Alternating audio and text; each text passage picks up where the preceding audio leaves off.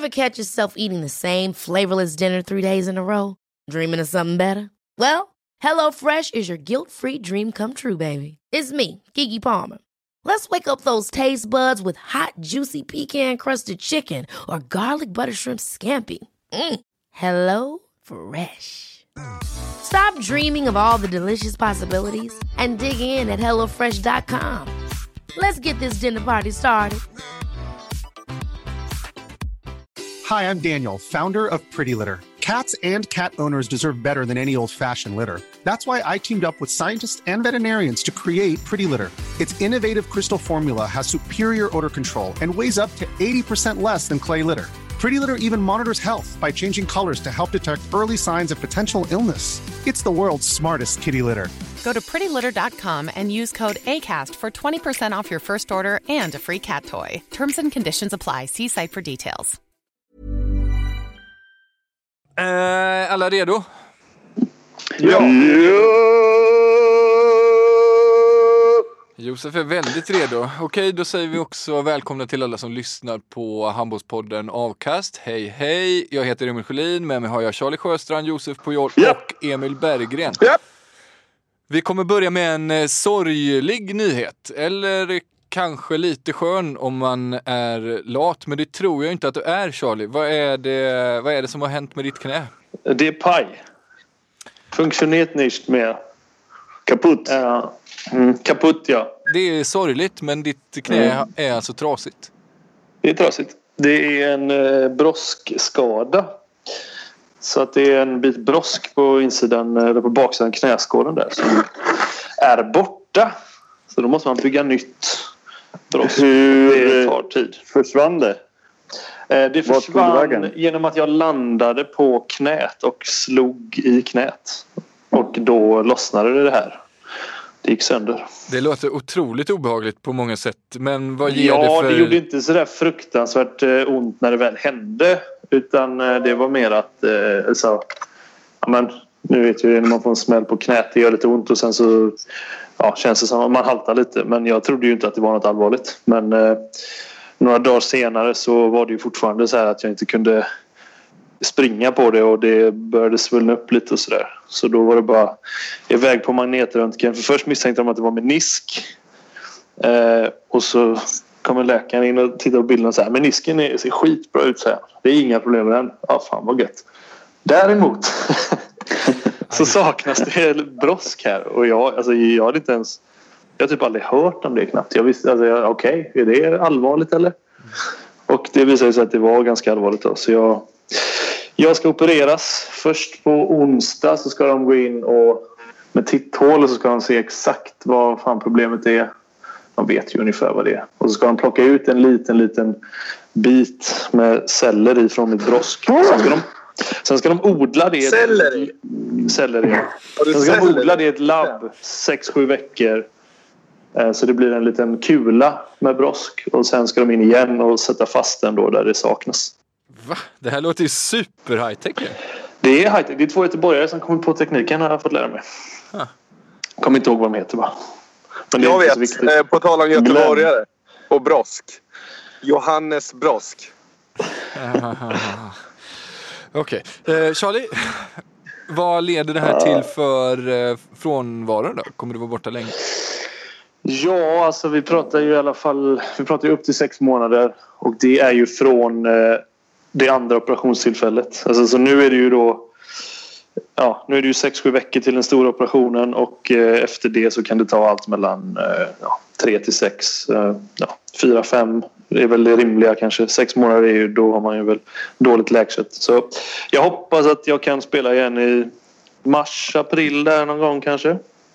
Men är det glada eller dåliga nyheter för dig som har nu nästan i 2 år bara sagt hur tråkigt du tycker det är att spela handboll? Ja, men det är ju inte roligare att bo i Tyskland när du inte kan spela handboll. Så, nej, det var inte så jävla ball såklart. Men ja, vad fan ska man göra? Det positiva då är väl att jag kan komma hem ganska ofta och under längre perioder under min rehabtid, i alla fall i början här nu innan det börjar liksom närma sig comeback framåt våren sådär. Så Det är väl det positiva. Kanske glada nyheter för de poddlyssnare som också tittar på Avkasts tv-program. Då kanske vi får se ditt vackra ansikte i rutan. Ja, vi får väl se. Jag har inte koll på när de spelar in. Men jag kommer hem på fredag. Och så om det är inom de närmsta veckorna så kan jag säkert vara med. Om det finns intresse. För vi får väl prata med Bonnier också om det går att lösa. Det är klart. Jag tar ju konsultarvode nu för tiden så det är ju... Ja, det låter dyrt. Tågbiljett betald. Emil Berggren, en lite udda detalj. Det finns ju många udda detaljer med dig. Men en som sticker ut lite extra mycket, det är ju att du just nu och ganska ofta mellan dina träningspass ligger på en madrass i baksätet på din bil. Kan inte du prata lite mer om det? Jag tror inte alla lyssnare riktigt vet om det här. Alltså jag har ju gjort det ett tag utan att på något sätt ha tagit upp det i podden. För att jag vill inte bygga den här hemlös luffar-auran. Som du har. Men nu gjorde ju det där. Ja, jag ber om ursäkt. Nej, men det låter ju helt sjukt faktiskt. Men jag pendlar ju en timme till träningen ungefär på morgonen. I alla fall på morgonen. Och runt lunchtid nu också skulle det nog vara en timme hem också.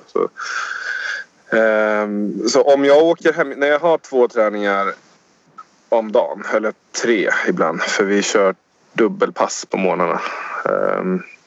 Då orkar inte jag åka hem. För det skulle innebära 4 timmar i bil för mig på den dagen.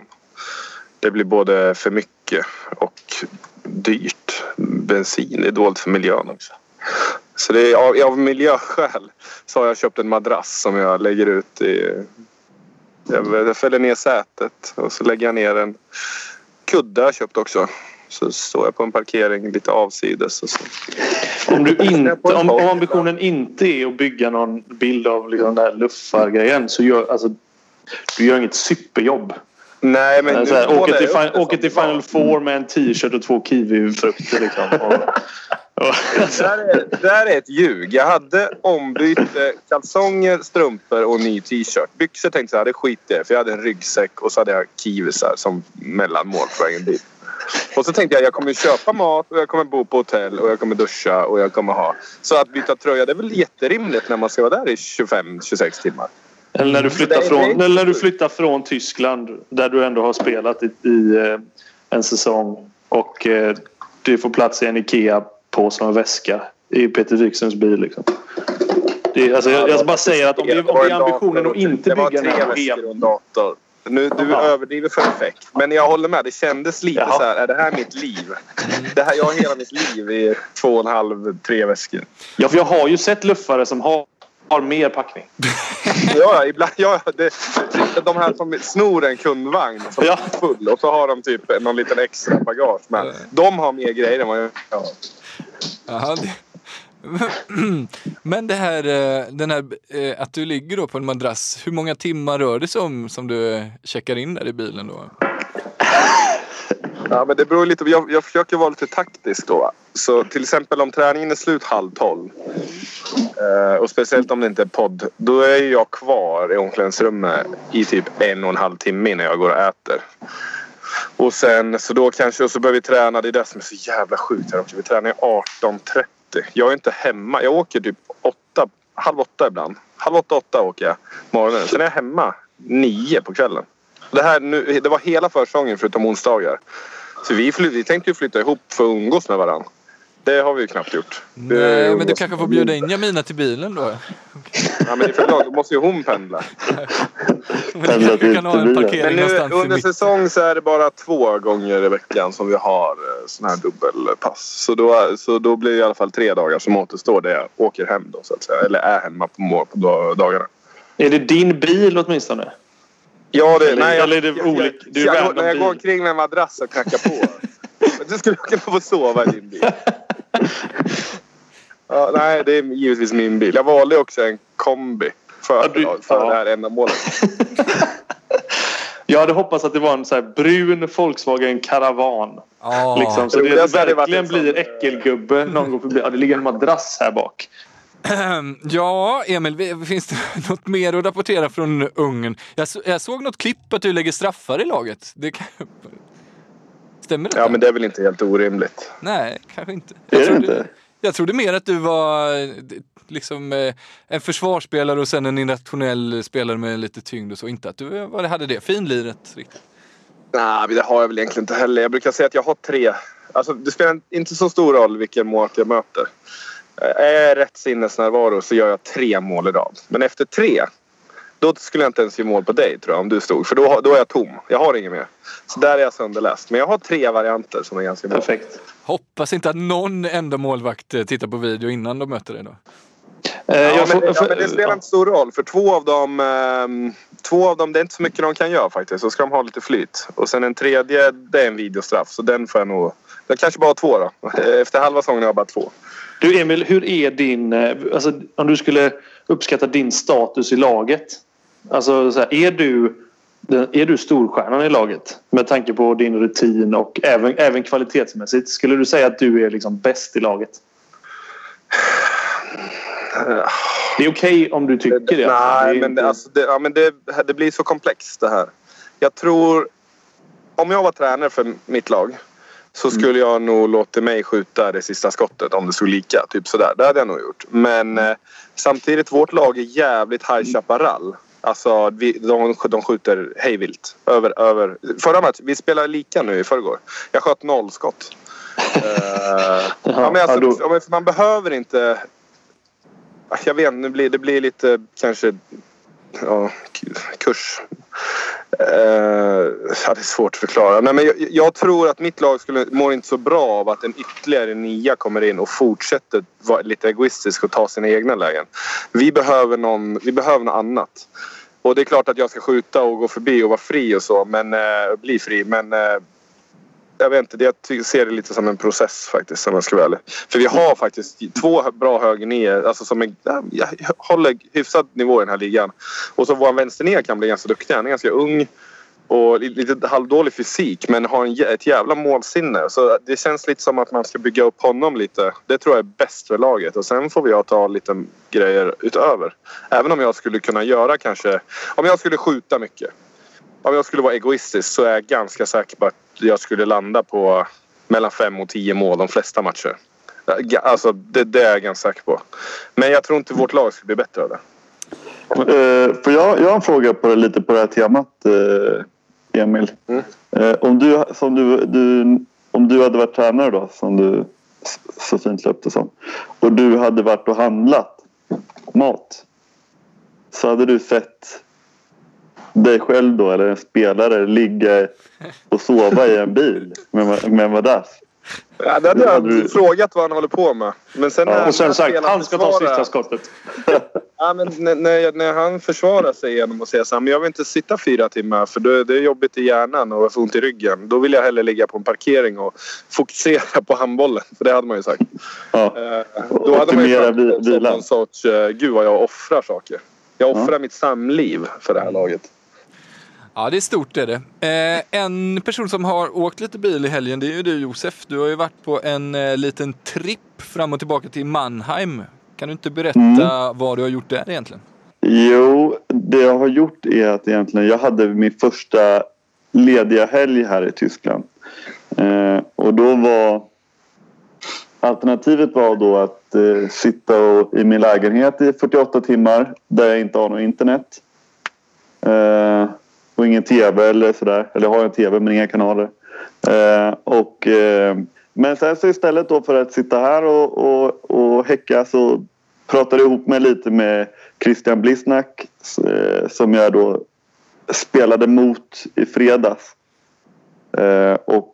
Så frågade jag om jag inte skulle umgås i helgen. Och då bestämde vi oss för att göra det. För jag hade också påpassat en lagkamrat som bor eller uppvuxen i Heidelberg som då skulle hem över helgen. Så då åkte jag med honom. Och Christian Blisnak spelar ju Rhein-Neckar Löwen för de som inte har 100 koll på det. Ja, precis. Och bor i en liten stad som heter Schwetzinger som ligger där omkring. Så jag har umgåtts med honom och avslutade då helgen med att kolla på Rhein-Neckar Löwen Barcelona igår. Som ju var ett djävulskt möte. Det var ju match of the week och sådär i Champions League. Precis. Det leder den väl upp till. Det gjorde det väl sannoliken, va? Hur var stämningen på plats? Jo, alltså det är ju lite speciellt det här med, för likt de spelar ju SAP Arena heter den, som då är väldigt stor. Jag vet inte, vad tar den, 13 kanske Emil Berggren eller Charlie Sjöstrand vet. Fan, var något som satt boll för jag vet. Ja, den tar mycket personer. Den tar mest i alla fall i hela Bundesliga. Precis. Och likt i problemet vi har i Sverige och så är det ju inte Champions League så högt prioriterat hos gemene supporter. Utan det är bara i gruppspel, så är det bara mot Barcelona och Vardar som de ens kommer spela i SAP Arena. Annars kommer de spela i en mindre arena i Frankfurt som tar typ 2 500. Det är så pass alltså. Ja, det är så pass. Men nu kom det i alla fall kanske 6-7 tusen, 8 kanske. Och då är det klart, det blir ju lite, det gapar ju ganska tomt då. Men det är klart att i andra halvlek när de var på väg i kapp och när domslut gick emot dem, då var det bra tryck då kokade det bra. Ja, det var ju rätt sjukt. Rhein Löwen låg ju under med 6 mål i halvtid, va? Och sen så tog de i kapp och så blev det lika 31-31. Det stod ju också 30-30 med 15 sekunder kvar. Då måste det väl ändå ha varit svettigt i hallen. Ja, precis. Det var som sagt, det var bra, verkligen bra stämning. Rolig match som sagt. Och, ja, härligt. Men du, pratade du med Christian Blissnack om hans roll i Rhein Löwen? För det är väl en liten elefant i rummet att visst, Blissnack är bra och sådär, men Rhein Löwen är ju ett av Europas verkligen bästa lag. Det är väl lite konstigt att han spelar där, va? Eller? Ja, alltså det är klart att det var, jag tror att när han då var klar då, så klart att det var säkert många som höjde på ögonbrynen. För att till exempel då, han spelade ihop med mig i Elverum, och det är nog inte många innan som gått från Elverum till Rhein Löwen. Men alltså de har ju ett väldigt samsvetsat treapar, och så som Nikolaj Jakobsen coachar, där han inte byter så mycket utan spelar ganska hårt på de spelare som spelar, och sen det schemat som Rhein Löwen har, så behövde de ju en backup liksom. Och då är lite så här, vad vill man ha för spelare då? Är det någon som kan snabbt akklimatisera sig, som kan språket, som har spelat i Bundesliga, vet vad det handlar om, spelat Champions League, spelat i landskamper, och som liksom samtidigt kan acceptera sin roll, att det kan gå 4 matcher utan att han får spela en sekund. Och sen gratis. Ja, och så kom man då från ett kontraktslut från Elverum liksom. Och där i den kravbilden så passar den in väldigt bra. Ja, cool. Det är ju för övrigt jävligt coolt att när tyska mästarna möter spanska mästarna, så har vi liksom ett gäng svenskar i framträdande roller. Tolbring spelar väl hela matchen, och Appelgren stod i första halvlek och Palka i andra och sådär. Hur var intrycken på plats där? Vad tycker de om Tolbring? För i mina ögon har jag gjort en succéstart. Ja, han har ju då. Han har haft lite flax då att Gudjon Waller Sigurdsson har varit skadad. Och den enas död och den andras bröd och så vidare, så har han gjort det jäkligt bra. Dels först mot Minden då, som Charlie kan berätta om förra veckan, och sen då spelade vi mot dem i fredag som sagt, där han var väldigt avgörande för dem, skulle jag vilja påstå. Så att det har gått superbra för honom den senaste tiden, och det är väldigt, jag tror verkligen han har satt press på Gudjon Waller inför framtiden då, när han kommer tillbaka från sin skada.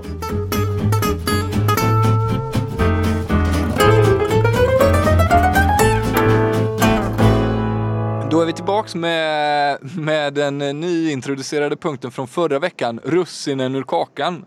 Alltså där jag samlar på mig lite intryck från veckan, läser upp dem och så hugger ni på det ni tycker verkar spännande. Och det första, det är öppningsmatchen i SHL-ligan där vi fick ett toppmöte direkt. H65 Hör slog Lugi med 27-26. Spiken i hallen skanderade SM-guld, SM-guld, SM-guld. Var ska man börja? Alltså det är väl kul när folk är glada och sådär. Men det är ju lite... man kanske låter lite mätt och elitistisk när jag tycker att det är pinsamt. Att det är så jävla sjukt. Alltså säsongen efter. Jag stod det lika i Tananton också. Jag kanske ledde, men skitsamma. Men alltså att börja skandera SM-guld i omgång 1. Påminner mig lite om när Sävehof mötte Heid på bortaplan för några år sedan. Då var Jenny med att spela. Det är jag säker. Pumpa Frank speaker, eller? Ja, mycket möjligt. Lite större gubbe. Ser ganska trevlig ut. Pumpa Frank. Ja. Pumpa Frank. Ja, jag tror att Heid leder med ett par mål. 1 eller 2 kanske med 2-3 minuter kvar. Och ha boll tror jag. Och Sävehof missar. Men sen gör Sävehof en bra comeback. Och Cissi Grubbström räddar friläge sista som händer. Och då står det lika. Men innan det så har spiken... Nu håller vi på att bevittna någonting historiskt i Heidhallen. Typ Heid håller på att slås som svenska mästarna Sävehof. Och typ, han var ju oerhört vinstsäker. Det blev väl en klassisk jinx så att säga. Det påminner lite om det. SM-guldsnacket från Hör. Men matchen i sig var ju frisk. Jag såg andra halvlek. Charlie såg ju också, va? Ja, jag såg. Finns mycket. Jag tyckte det var lite kul. Också dåligt ibland, men kul. Men vad var den här Hanna Flodman som jag hade höga förväntningar på att se? Hon var inte ens med. Nej, jag såg inte heller henne i andra halvlek. Men hon var ju duktig också, Petrén med Lissa där. Ja, men jag ville se Flodman som alla snackar om. Ja, då får du kolla nästa gång kanske. Ja, det får du göra. Men en rätt sjuk grej var ju att det var ju målfest både i första halvlek och en bra bit in i andra halvlek. Och sen när det skulle dra ihop sig då dog det helt och hållet. Inga gjorde i mål sista 10 känns som. Får jag bara säga en sak om Pumpa Frank? Ja. det är alltså spiken i Heidhallen. Och jag har ju varit ganska många gånger och tittat Heid Sävehof. Och det är ju, han är väldigt speciell. Och det är också så att alla i Heid i alla fall förut, nu har jag inte varit där och tittat på länge. Så liksom har alla spelarna en personlig sponsor. Och det säger han efter varje mål. Alltså ni har säkert varit med om det. Man kan säga. Vem hade Ada Walter? Ja, hon hade ju sin pappas företag. Ja, Adax, just det. Ja, men exempelvis så. Och då var det inte så här. Det slog aldrig fel, för det var liksom, han var väldigt säregen. Så kunde det vara så här. Det är mål igen. Hon gör sitt 8:e mål. Caroline Levander. Och hon är sponsrad av Träningsverket. Fan vad grym du är, Karo. Han var faktiskt jävligt härlig. Eller är. Ada Walter, sponsrad av Adax. Fan vad bra du är, Ada. Älskar dig. Man älskar ju den typen av supersubjektiva speakers faktiskt. Men vad kommer Pumpa Frank ifrån, alltså själva namnet? Det kommer från... det här är så långsökt. Jo, det är så här. Min brorsa... Hans mamma bodde nära en... Nej. Ja, men är det här ditt och din brorsas interna smeknamn för honom? Ja, så det är ju min brorsa och hans polare som spelade i Heid som kom på det här smeknamnet, ja. Aha, när min brorsa var pojklagsspelare i Heid och då var Frank med som lagledare och han pumpade alltid bollarna. Då blev det så jävla dålig fantasi. Fan, staden i Göteborg, den är så svag. Det är så jävla göteborgska. Alltså. Vad är det som är Göteborgs med det? Det är inte ens en Life is full of what-ifs. Some awesome, like what if AI could fold your laundry? And some, well, less awesome, like what if you have unexpected medical costs? United Healthcare can help get you covered with Health Protector Guard fixed indemnity insurance plans. They supplement your primary plan to help you manage out-of-pocket costs. no deductibles, no enrollment periods, and especially no more what-ifs. Visit UH1.com to find the Health Protector Guard plan for you. It's that time of the year. Your vacation is coming up. You can already hear the beach waves, feel the warm breeze, relax, and think about work. You really, really want it all to work out while you're away. Monday.com gives you and the team that peace of mind. When all work is on one platform and everyone's in sync, things just flow. Wherever you are, tap the banner to go to Monday.com. Ever catch yourself eating the same flavorless dinner 3 days in a row? Dreaming of something better? Well, HelloFresh is your guilt-free dream come true, baby. It's me, Keke Palmer. Let's wake up those taste buds with hot, juicy pecan-crusted chicken or garlic butter shrimp scampi. Hello Fresh. Stop dreaming of all the delicious possibilities and dig in at HelloFresh.com. Let's get this dinner party started.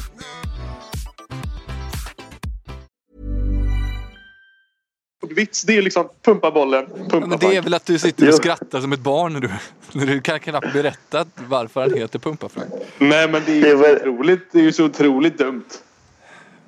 Ja, men när man var ung, typ på rikslägren och så, lärde känna lite andra spelare från andra städer, typ Göteborg då hade alltid Göteborg en mycket bättre eller konstigare, mer smeknamn, och inte bara liksom i Stockholm är det ju, där är ju mycket efternamn och förr i tiden var det ju de här Dojan och det är liksom de bra smeknamnen. Men nu har det gått bort, men Göteborg fortsätter med det. Typ Bajen på Blickhammar och sånt. Men skulle du också vilja säga att de är lite mer speciella människorna också bakom smeknamnen, Josef? Ja. För jag skulle bara vilja återkoppla i så fall nu när du sa ja om Bajens materialare. Vad kallas han för? Och han är för fan ett headset innan matcherna. Ja, Tuppen, ja. Tuppen! Men... Nu fick du Pumpa Frank framstår ju plötsligt som akademiker. Ja, det är sant. Det är sant. Men han är av den gamla skolan, menar jag. Det finns inga nya tuppar. Jag kan däremot inga det bästa göteborgska smeknamnet. Alla jag gissar du också, Josef, vet vem Dörra är, eller?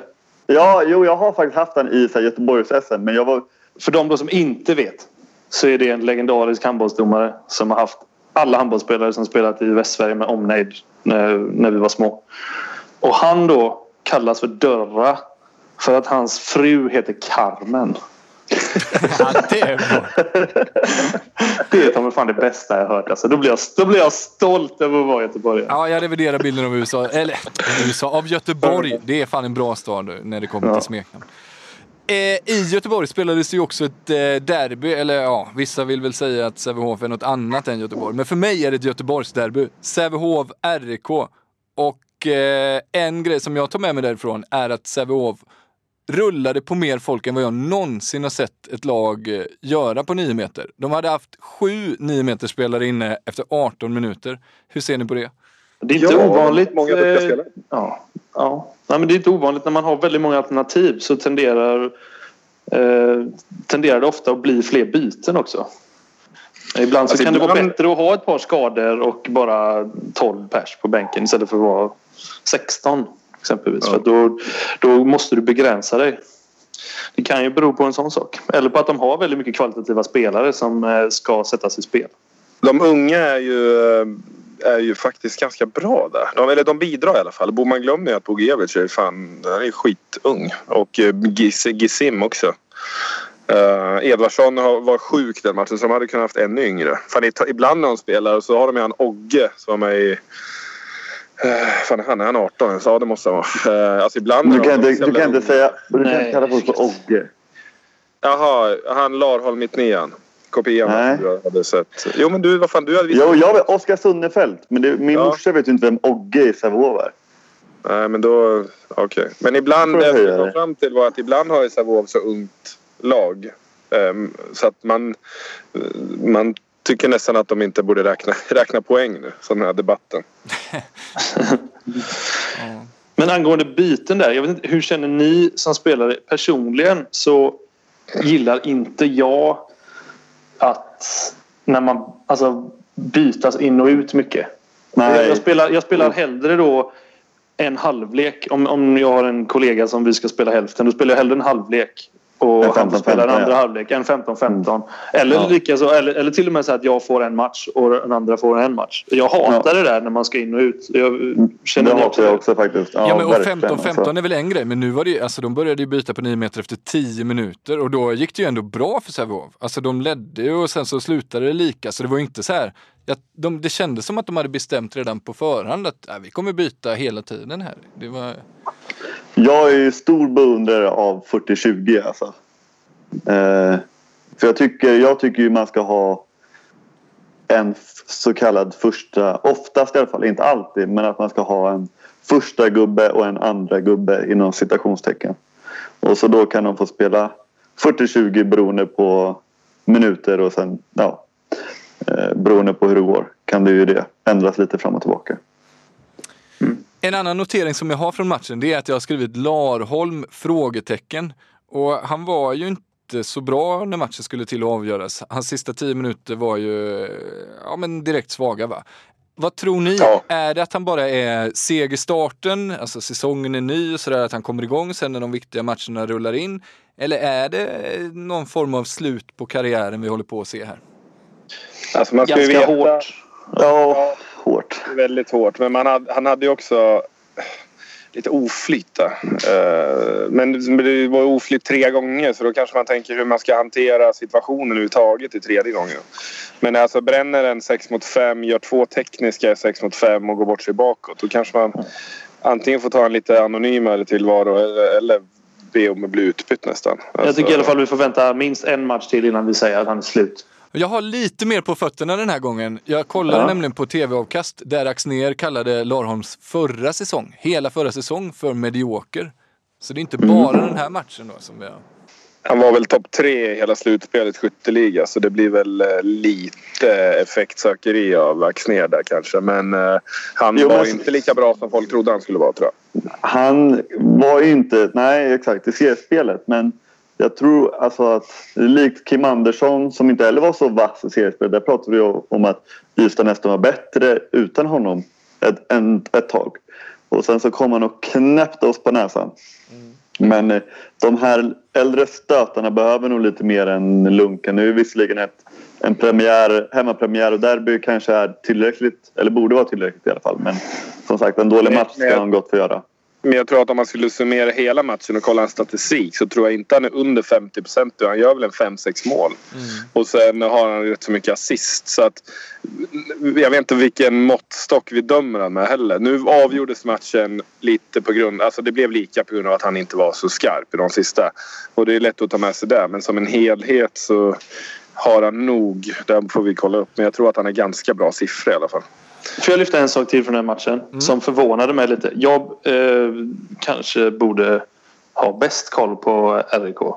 Men Simon Örtenlind har jag bara sett spela försvar innan. Och han bara... Alltså han sköt ju från så här 10 meter och det bara small. Jag har aldrig sett det innan. Så då man vänder tillbaka till vänster. Ja. Fina grejer. Verkligen. Det var ett utropstecken för mig. Jag hade ingen aning om att han... Jag läste dessutom en artikel nu på Handbollskanalen och där står det att han var liksom petad i sitt ungdomslag. Jag tror att det var Torslanda där han inte fick spela, så fick han byta till Önnered och då, så det är liksom, jag tror att han har en otroligt brant utvecklingskurva uppåt. Det var kul att se. Han har gått en härlig, inspirerande väg. Roligt. Så tänk på det kids när ni blir petade. Gör som Örtenlind, blir bra istället. Det är roligt. Ja, Ystad vann Skånederby mot Malmö. Kim Andersson såg het ut och det gjorde Linus Persson också. Och min notering från den matchen blev kanske en metadiskussion med mig själv då, där jag började tänka på hur jävla många bra högernior vi har i handbollsligan i år. Det är ju då Kim Andersson, Linus Persson, Lagergren, Stig-Tore Moen, Johan Jakobsson. Alltså det är ju 4-5 gubbar som egentligen håller landslagsklass. Är det den svåraste positionen att ta plats på i ett All-Star-team, tycker ni? Oj, uppstuds. Ja, verkligen. Men ni får lite betänketid. Brukar vara väldigt välbeställt. Eller i alla fall ganska jämn nivå tycker jag i svenska ligan. Slentrianmässigt brukar man ju slänga ut sig det, att det alltid är den starkaste positionen. Men i år vet du fan om det är det. Nej, du kan ha rätt, ja. Och just högernio brukar ju vara ovanligt. Mitt 6 och höger 6 är lättast i alla fall, va? Eller lättast då. Lägst men det är väl lägst topp i alla fall. Ja, det har vi väl ingen som... Men... Ja, Gildenbäck har väl gjort några landskamper, men det är väl inte... Ja. Nej, men jag tycker på ett sätt att Gildenbäck är nästan överlägsen där. Även om det finns några som är okej och sådär. Det är inte, alltså det finns ju bra. Flodman också. Men det är ändå inte... Ja, men det är inte liksom som du rabblade upp nu. Det är inte i närheten 5 spelare som man tänker. Han kan komma i All-Star team. Det är typ 2 man kan tänka. Ja. Och inget ont om Gildenbäck eller Flodman, men de är ju inte på internationellt sett samma nivå som Kim Andersson eller Johan Jakobsson eller Lagergren eller så. Nej, inte än. Bra spaning, Emil. Det är så jag jobbar. Ett annat lag som... Ett annat Skånederby. OV Helsingborg, Malmö. Där åkte ju OV Helsingborg på en ganska tung förlust. 32-19 blev det till Malmö till slut. Men OV Helsingborg har gjort 2 matcher innan det som var ganska bra. Men min notering är 3 Skånederbyn har OV Helsingborg börjat med. Det är ett jävligt tufft spelschema. Hur ser ni på det? Vill man beta av massa svåra matcher i början så att man kan ta en förlust? Eller vill man ha några enkla så att man kommer igång och tar poäng? Men alla deras... Vi har ju poolspelet som är geografiskt indelat. Så alla deras första 7 matcher är väl derby. Eftersom vi har 6 matcher. Ja. Och vi har 6 Skånelag. Eller? Ja, det är väl sant i och för sig. Det är bara det att Skånepoolen är så jävla... Är Aranäs med i Skånepoolen i år, eller? De brukar väl vara lite... Karlskrona är ju det i alla fall. Även om det inte är Skåne. Nej. Jag vet exakt vart den bryts i år. Men det är bra, det är korrekt. Men ja, givetvis hade det varit mycket... De är i Skåne, de mötte Kristianstad och Malmö. Ja, men givetvis hade det varit mycket bättre för OV att starta mot... de börjar mot Lugi, va? Ja, Lugi, Kristianstad och Malmö har de mött. Hade de fått ett bättre lag i första? För det är lite som nykomling, oscoutad. Du är oftast lite bättre än vad du egentligen är de första matcherna. Det märkte man ju nu mot Malmö. Luften går ur den. 2 okej matcher. Så tänker man så här, men fan vi kanske är bra. Ska vi möta Malmö? Men så har man inte riktigt den där kraften. Och så blir man synad. Och så blir det så här. Och nu kommer antagligen... De kommer ju sprattla till någonting så. Men eftersom att de inte sprattlade till i början och hade så svårt spelschema. Så jag vet inte. Det är väldigt viktigt. Det ser inte så jävla lätt ut nu. Nej, men det är väldigt viktigt att som bottenlag kunna hantera att torska 5 matcher på rad. Typ. Och sen ändå liksom när den här 6:e kommer liksom kunna mobilisera energi till att inte ge upp på förhand, eller vad man ska säga. För till slut så kommer de ju sprattla till. Ja, men jag tycker det kan vara negativt att de var så nära där mot Lugi och var väl inte helt katastrof mot Kristianstad heller. De var väl bra med. Nej, de gjorde det bra med. Ja. Nej, till och med ganska långt in. Nej, men då kanske några i laget tänker så här, men fan vi kanske inte är så jävla dåliga, vi kanske tar många poäng. Så blir man istället extra besviken och så har man den besvikelsen med sig när man möter Aranäs, vi säger omgång 5. Och så är det mycket mer negativt oro i truppen än vad det egentligen skulle vara. Istället för att man har skjutbra pedagogik, alltså en ledare som har förberett dem väl och tänker så här, det här är våra matcher killar, vi ska vara 100 i de här matcherna. Vi ska göra allt vad vi kan mot Kristianstad och de här lagen också, men i grund och botten kanske det är mest utvecklingspeng för oss medan de poängen ska komma i de här matcherna. Och det har de säkert gjort också, men det blir en större besvikelse när man faktiskt visar sig vara helt okej de första matcherna. Så ja, jag vet inte. Jo, men för det problemet, nu tjatar jag ofta om Hammarby, men det är ju där jag har bäst insikt i. Jag vet förra året så vart det tror jag ett problem för Hammarby. Kom ihåg när man skulle möta RIK borta tidigt på säsongen och man inför snackade om att men vi ska vinna och bla bla bla, och så fick man ju torska man med så här 10, 12, 15 bollar liksom.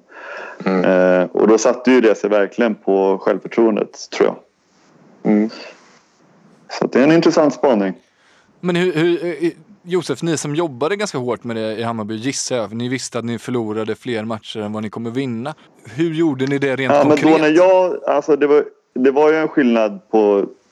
Alltså, förra året spelade inte jag i Hammarby. Och då var det tufft.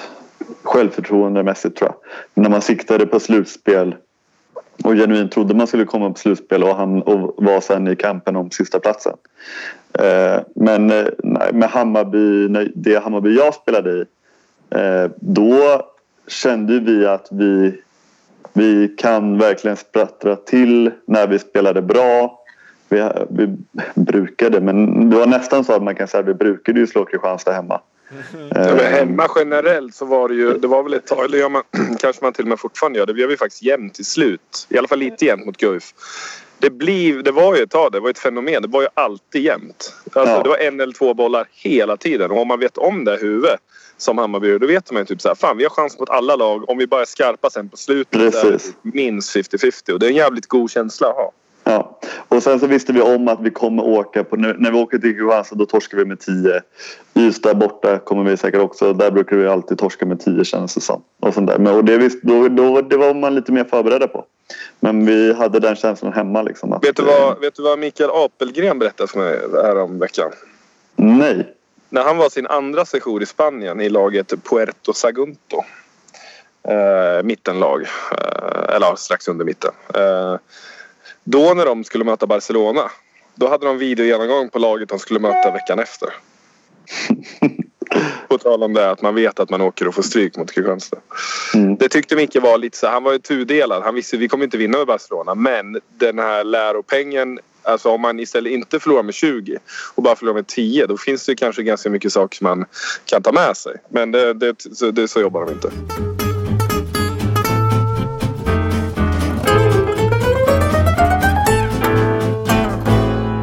Nej, härligt. Där har vi slut på mina russinen ur kakan-punkter.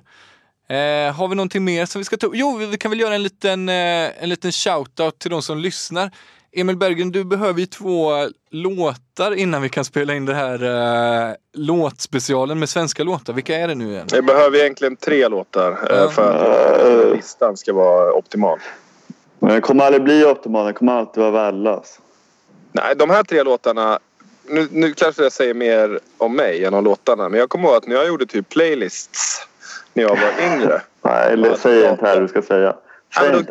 Då kunde jag liksom ha, vad lyssnar man på? Scooter och så här musik. Och sen kom liksom Tumba handboll från liten till eliten. Kom in på den playlisten för jag tyckte den låten var lite fräck. Ja, svängig. Låt mig gissa att den inte var med på Charlie Sjöstrands playlist när han var ung. Inte heller Scooter. Kent och rakblad och såna här grejer.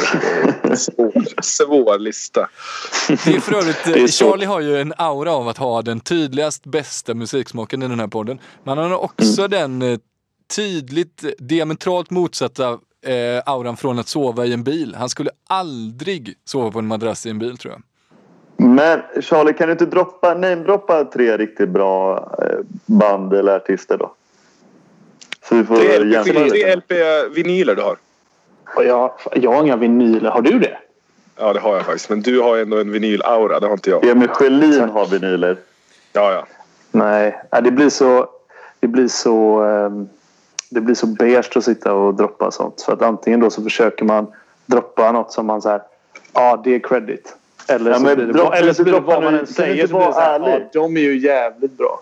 Ja, men kan det inte vara genuint och droppa så här? Fan, vad lyssnar du på mest just nu? Nej, men om man säger så här då. Okej, från min ungdom som Emil var inne på. Så då plockar jag Kent som mitt favoritband. Från min 29 till 31, alltså min nutid. Då tar jag The Weeknd. Och över hela mitt liv, världens bästa artist är Prince. Så har ni 3 där. Just det. Du är väl också en av få göteborgare som inte är särskilt förtjust i Håkan Hellström? Ja, det stämmer. Det är minuspoäng. Jag har aldrig talat om Weekends. Och jag vet en låt av Prince, tror jag. Ja, och det är också du som har Scooter-playlist med... Jag har faktiskt inte Scooter, men jag hade ingen referens till 90-talet mer än boybands. Och det vill jag inte säga, för det skämdes jag lite för. Men jag lyssnade på Backstreet Boys. Men jag var också 7 liksom. Ja, men Chapter 1 är ett bra samlingsalbum för Backstreet Boys. Deras greatest hits. Det är riktigt bra. Den är fin. Jag var på Backstreet Back. En Never Gone-konserten var jag. Typ 2006. Ja, jag var också på Millennium-konserten var jag på i Globen. Oj, snyggt. Emil Sjölin sliter sitt hår här nu som bara lyssnar på så här Ingrid Bergman och sånt. Eller vad heter det? Nej, jag tycker, det här var väl härligt att höra tycker jag. Jag tycker att fler människor borde stå för att man exempelvis gillar Backstreet Boys. Men jag var 8 liksom, så att jag vad visste jag om livet. Så att, Men Charlie, du... Weekends. Är de stora? Nej, du gå på konsert? Ja, alltså grejen jag var så nära att betala 2 500 för en biljett till Weekend när han spelade i Bryssel eller vad fan det var. Men då hade vi match mot Flensburg. Det är en kille som är Weekend alltså. Och du är den enda här i hela studion och som lyssnar på den här podden som inte vet om Weekend är. Jag googlar nu. Ja, okej. Inget internet just det fan.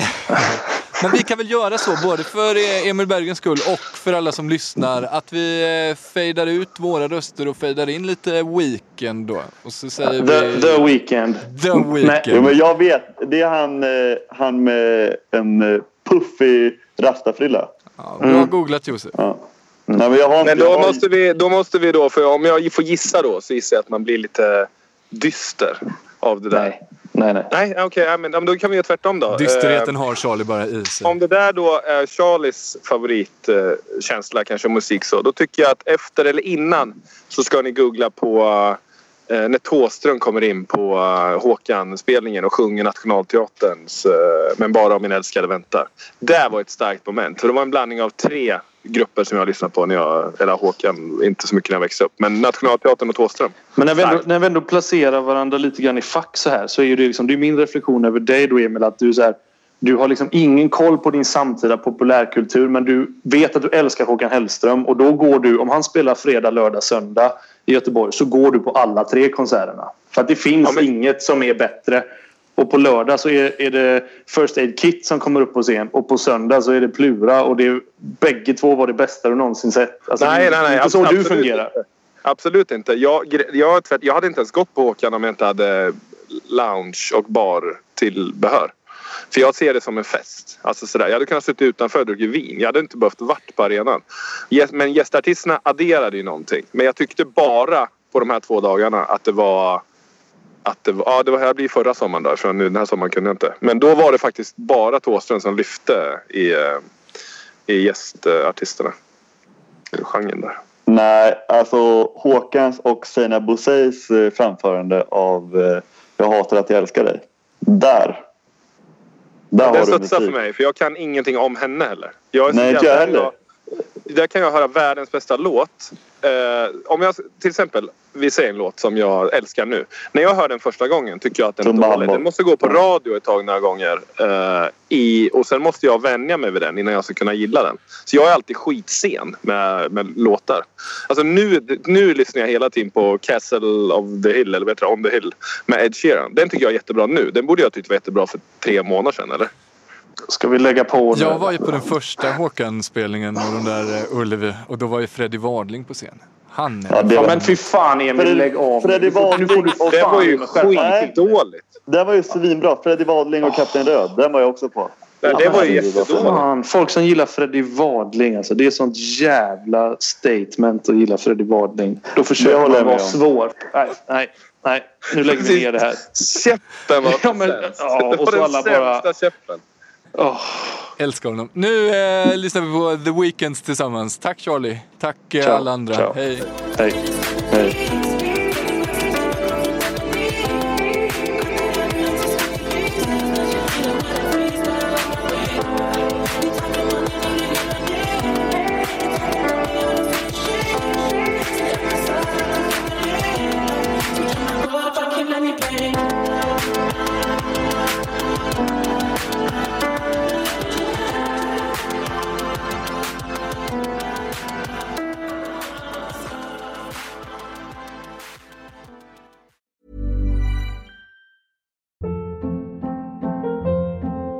Hold up.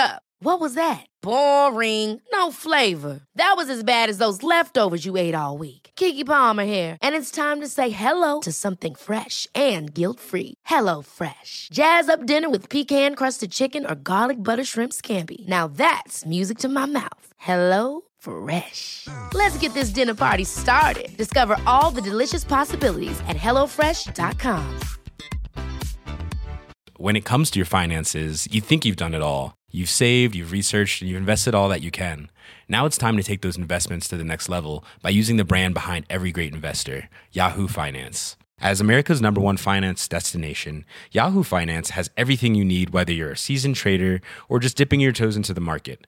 Join the millions of investors who trust Yahoo Finance to guide them on their financial journey. For comprehensive financial news and analysis, visit yahoofinance.com, the #1 financial destination, yahoofinance.com.